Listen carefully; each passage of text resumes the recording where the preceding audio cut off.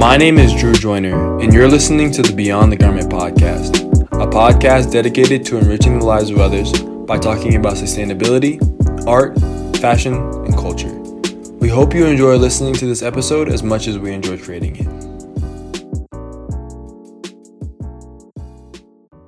Hello everyone. If this is your first time listening to the Beyond the Garment podcast, welcome. And if you're a returning guest, welcome back. On today's episode of the podcast, let me introduce you to Perlo Okido. Perlo runs his own brand and I currently thought it would be a good idea for him to speak about his brand and his story. So Perlo, man, how are you doing today? I'm good, man. Thanks for having me. I appreciate it. Yeah, it's good to have you on, man. It's good to see that your brand is doing well. It seems like it's grown to a good little spot for itself. So it's pretty nice. It's good to see, just it grow, from start to like now. It's just good to see some movement. It's like definitely it's nice. Yeah, definitely. And we'll get into all of that, Perlo. But my first question to you, and the first question I love starting out with, just to hear more about you, to learn a little bit about you, is the background question. So, what is your background, man? Where are you from, and what was it like for you growing up as a kid? So I'm from DR Congo. It's a country right in the center of Africa. So that's where I'm from, but I grew up in Ivory Coast, which is on the western part of Africa. I've heard of Ivory Coast. Yep.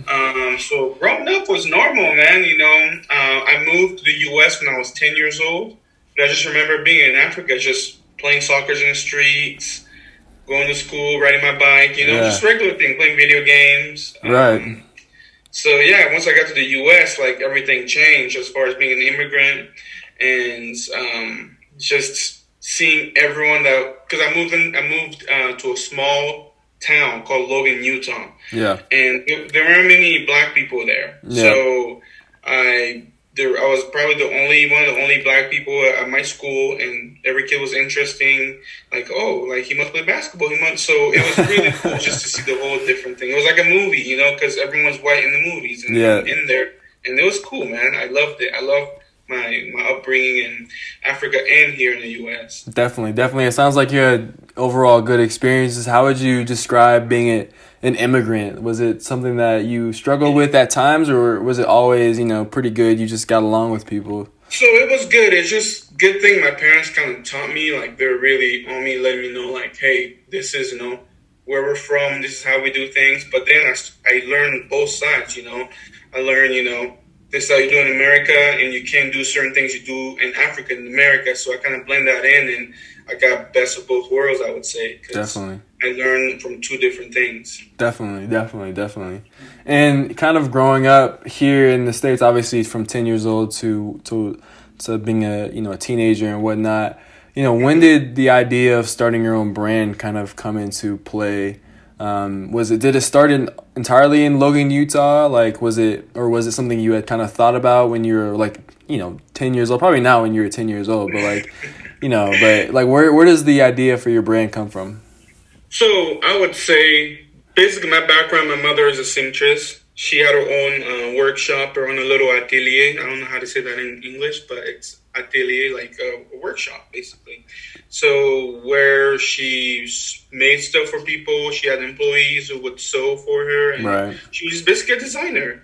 So for me, I thought it was normal, she would make clothes for us. And once I got to I'd probably say about 12, 13, that's when I had an older brother. He put me on into brands, like, I'm talking about, like, big brands, like Japanese brands, French brands, then I started to notice what branding is, because it could be the same jeans, but if you just put a different name on it, it makes it a whole different thing. Definitely. So then I started getting into branding, and I fell in love with it. I fell in love with the aspect of something that could be so normal, but with a name on it can be so different. Definitely. So I would say about 12 years old, that's when it happened. I was just like, all right, man, I want to, eventually I want to do that. But at the time I was young. So in my mind, I was following my first passion, which was soccer. And I was playing that all day, every day. Mm-hmm. Took it all the way to college, But then when it was time to follow the professional way, I was like, I'd rather do this other thing that I love, which is clothing. So I just dove right into it after college. Definitely, definitely, man. That's a similar experience to me. I played basketball instead of soccer, and I played soccer as a kid, but very, very similar story in that aspect. And so after college is when you decided to actually go full force and start your brand, or? Well, this is the story. So, like I said, I grew up in a small town. So I finished college. I was like, all right, I got a good degree. I went to UC Santa Barbara. I'm like, all right, let's go back to my town and, to get a job. And over there, it's pretty closed off. So I couldn't find a job to save my life. So I was Right. like, oh, man, I got to, do something. So that kept coming in my head, like, hey, you got to do something for yourself. You can't look for someone to give you something for you to live off it. Yeah. So, I kind of just went ahead and just went full force into it. I took a little job. It wasn't glamorous. I took a job at a bakery, literally, college graduate, working at a bakery. So what happened is I would work, let's say from 4 a.m. to 5 a.m. That's when my work would start. Then I would be done around 3 p.m. Then I would do my whole, starting my business until 12, then cycle over and over. And wow. That's how I really started the brand. It was really just grinding it out, finding out, because just really looking. Definitely. And let's get into the nitty gritty of that, man. That sounds like a legitimate grind. Tell us the name of the brand. Is it your last name? Is it just Okito, or obviously on Instagram? Last name Okito. Yeah. Okito, right? My bad. Yeah, if I'm saying it wrong, tell me, because I don't want to butcher it. There's not a wrong way to say it. It's just the pronunciation. Yeah. Okay. Definitely. So Okito is how you would prefer it to be said. Definitely. Definitely. So for Okito, what were your first kind of projects for it? What were you first thinking about when you first started it? What were some of the challenges? Anything that you can kind of divulge? Because I think a lot of people gain a lot of value from hearing the beginning of something, the genesis of something, right? Yeah, for sure. I mean, I would see people look at my brand now and think wow, oh man, he's he's doing all this crazy stuff. But the beginning, man, I was always trying to challenge myself to make it something extraordinary. Even if it took me months, I was not willing to buy some blanks and put my logo on it. I was telling myself, if I set the bar as high as I can, I always have to reach for that and not go lower than that. Definitely. So basically, it's a mindset thing. It really is a mindset thing. So the whole time when I was starting it, I was like, I can't try to be like the next person who's starting it. But it's just how I did it. I really thought if I just push it to the highest of my limits, definitely, then I can set the groundwork for me to really push this brand into something that I really want it to be. Definitely. So, it was just a grind, man.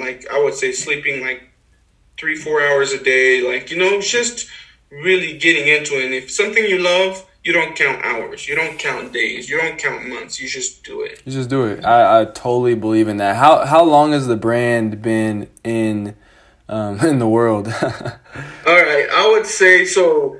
I graduated college in 2012, so I would say around 13. That's when I was like, all right, let's get it started. So the concept's been about 7 years, and business-wise, been about, I would say, 5 to 6 years. Incredible. Yeah, I'm still on the road. It's taking me a while, but if it's something that you do, it's just what you do. Definitely. I think the brand, from the standpoint of Edward Joyner, and I think, comparisons, it's a tough mental thing to do. But if I just look at your brand, I look at your brand, and I'm like, that I want to one day be in his position, with the things that you're doing, the projects that you're doing, which we'll get into in a second as well. Sure. But you kind of touched on something really interesting. When you started, you wanted to separate yourself from other brands, other companies, other fashion brands, right? Based off of whatever techniques that you use, whether it's cut and sew or the designs that you create, different things that make you unique, right?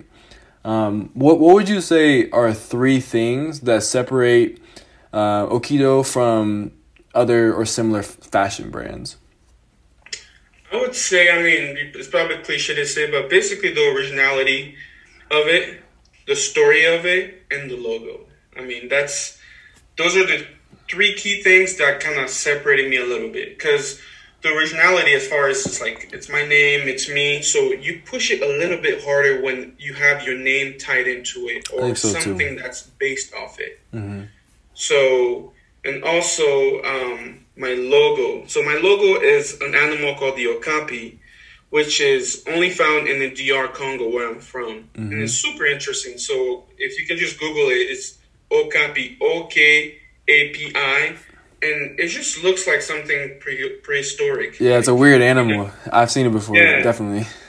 So it's just what made me stand out a little bit because people would see it. It could have been on any type of garment, and they'd be like, "What is that brand? What Mm-hmm. is this? What is that?" So that's one thing that kind of propelled me to be seen a little bit more. It's not saying that my clothes was better than someone else or this. It was just the visibility of it caught the eye of whoever was looking. Definitely, definitely. That's actually a really good point because I think even for like a lot of fashion startups, they're trying to create that separation from one brand to the next, and they have to think about how they can really separate themselves from a design standpoint, from a value set standpoint. Like what do you offer to someone that's different than the next brand? Like obviously, people love these large companies like Nike or like Patagonia or something like that, and they have a lot of value sets that they bring to their customers. How can you enter into the marketplace and bring something that's unique and new? It's hard, right? Because they're very established brands. Look at the brands that are out there. They're making amazing things. How are you supposed to convince them, like, hey, especially starting out too, your stuff, like, it might cost you way more to make. And these brands are making, let's say, 1,000 pieces of these T-shirts. And they probably cost them nothing, like, as far as their brand. So Yep. how are you supposed to price, let's say you have a T-shirt and you price it up and it's $30. And this brand is making it for $30 as well. How are you Yep. supposed to, Yeah. So let true. other people know, like, my T-shirt is good as well too. Yeah. Definitely. And I think that what you just hit on too is like the importance of believing in your product as well. You have to really you have to have an unbeknownst amount of belief in what you do in order to really sell it to someone, right? And say, okay, yeah, you know what? Like Nike does this, or like, for example, Nike does something that's cool, it's real cool, but I do something just as valuable. It's a little bit different, it's unique, but I do something just as valuable. So I think that's important. I think one of the things that I think is super interesting about your brand is how you guys are moving, or I don't know how long you've been into footwear, but that's something that is really, really awesome. Can you talk to me a little bit about, what inspired you to create shoes and have branded footwear?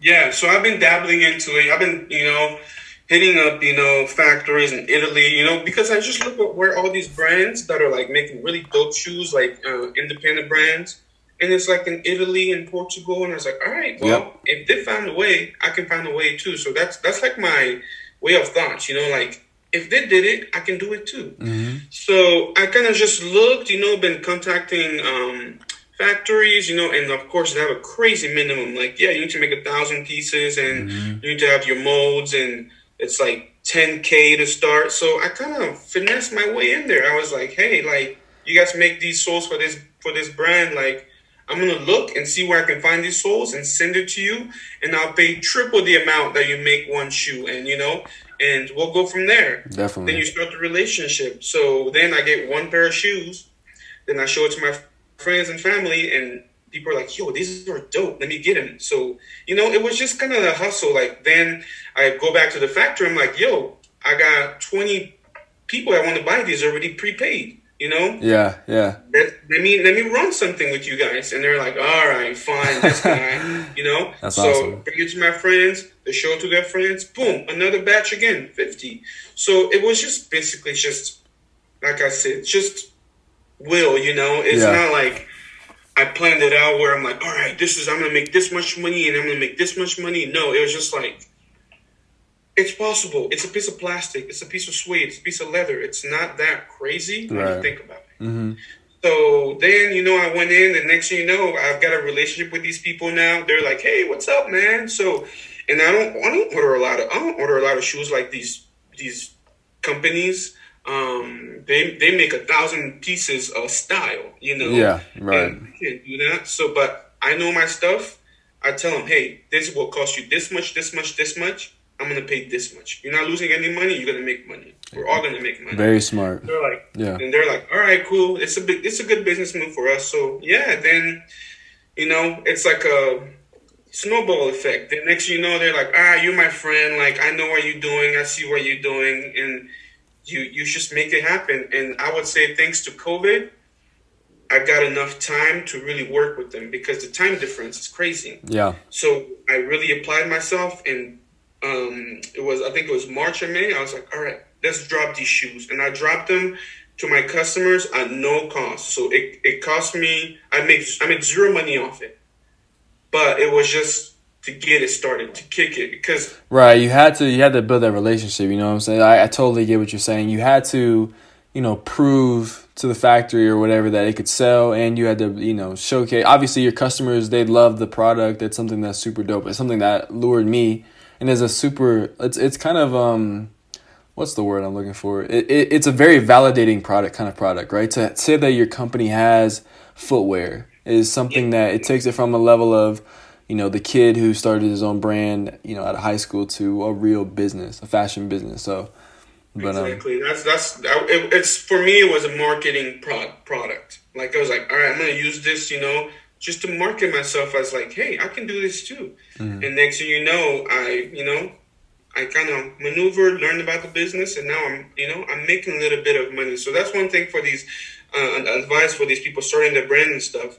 Forget about the money first. Do the right things first. Then that money will come. Because I had that mistake too. To like, oh man, I need to make this much. Just do the right product, get it to the right people, and the money will come. Definitely, I love that. And for Okito moving forward, what are your plans? I'm not. Like I said, I'm pretty new to the brand's kind of drop schedule. Do you have anything coming up, or are you working on anything, or did you just release something? Yeah, so we just released. So basically, I'm trying to become more of like a regular brand where we have things in stock all the time as far as like collections and stuff. So I just released my latest collection. It's called Escape and Explore. So basically, it's just kind of talking about escaping your comfort zone and get out there and explore, find something, do something new. Because like I'm saying, because of COVID here, is how you use your time. Kind of lets you know what kind of person you are. You know? Definitely. So I was just like, I got inspired by just getting out and finding things and doing things, and it made me develop new products, sample new things. So I just released a collection. It's a basic collection. It's t-shirts, hoodies, sweatpants. So something you can wear around the house because that's what I was doing all around that time. So yeah, so, and moving forward, what's cool is I got complete freedom. I don't got to follow a schedule. I don't have to so true. Cater to a certain wholesaler or something. So it's just whatever I feel like making, I make. So if I'm like, all right, I'm going to make this, let's sample it for 3 weeks. If I'm satisfied with the product, release it. Why not? Like, so... Definitely. Congratulations on the most recent collection as well. Then, thank you. That's always it's always a gratifying experience. I know to go through design and create and see it come to fruition. For sure. But Perlo, there's something I want to hit on before we conclude the podcast, and it's something really small. And for me, it's something that you said that was small in the last question, but for me, it's really big. And it was when you're talking about the shoes, you said you were thankful for COVID, and it really struck me, right? A lot of people right now, and I feel like in the world, are feeling a little bit down and out, right? There's a lot of things happening that maybe can make them feel down and out. Whether you lose your loved one, obviously that's a very tragic thing, or you just can't find a job or whatever it is. But I think the mentality that someone takes to whatever problem that they have will determine whether or not that they can really succeed or, find happiness or find whatever they're searching for, whether it be a job or gratification, whatever. And I think it's a really important point I want our listeners to hone in on, which is the importance of mentality, right? If you have the right mentality, you can attack anything. And I truly believe that. The right mentality, you can approach and attack any situation. And I think, even though Perlo didn't say it directly, when he said, I'm thankful for COVID because of the situation, because he was so hungry to make this project happen, you see a result of something happening in which was beneficial to his brand and into his life. But I just wanted to make that point for anyone out there who maybe is feeling a little bit down right now, and I think it's important. For you, Perlo, my last question to you is a kind of the question of many podcasts to end, which is, where can people find out more about you? How can people learn more about you and your brand? Of course, yeah. So it's just an IG. Like, I use IG mostly. I'm not on Twitter heavy or Facebook. So IG, it's Okito Brand. So it's OKITO Brand, and you can find us on there. The latest things we do. Follow us, see our story, and our website is okitobrand.com. So OKITO brand.com, and you can keep up with us and see the latest thing we're up to. And yeah. Send us a message, let us know what you think, and Definitely. I would love some feedback. I really would love some feedback. Definitely. Send this man your DMs. It goes down in the DM, sure. Like I said last episode. But Perlo, it was a pleasure having you on the podcast, man. I'll make sure to have all those links down below. Thank you for hopping on, man. I appreciate it. Of course, man. You guys have a good one. Thank you for having me. Thank you so much for listening to this episode of the Beyond the Garment podcast. We hope you gained some value from it. Wherever you are in the world, have a wonderful rest of your day, and we'll see you next time.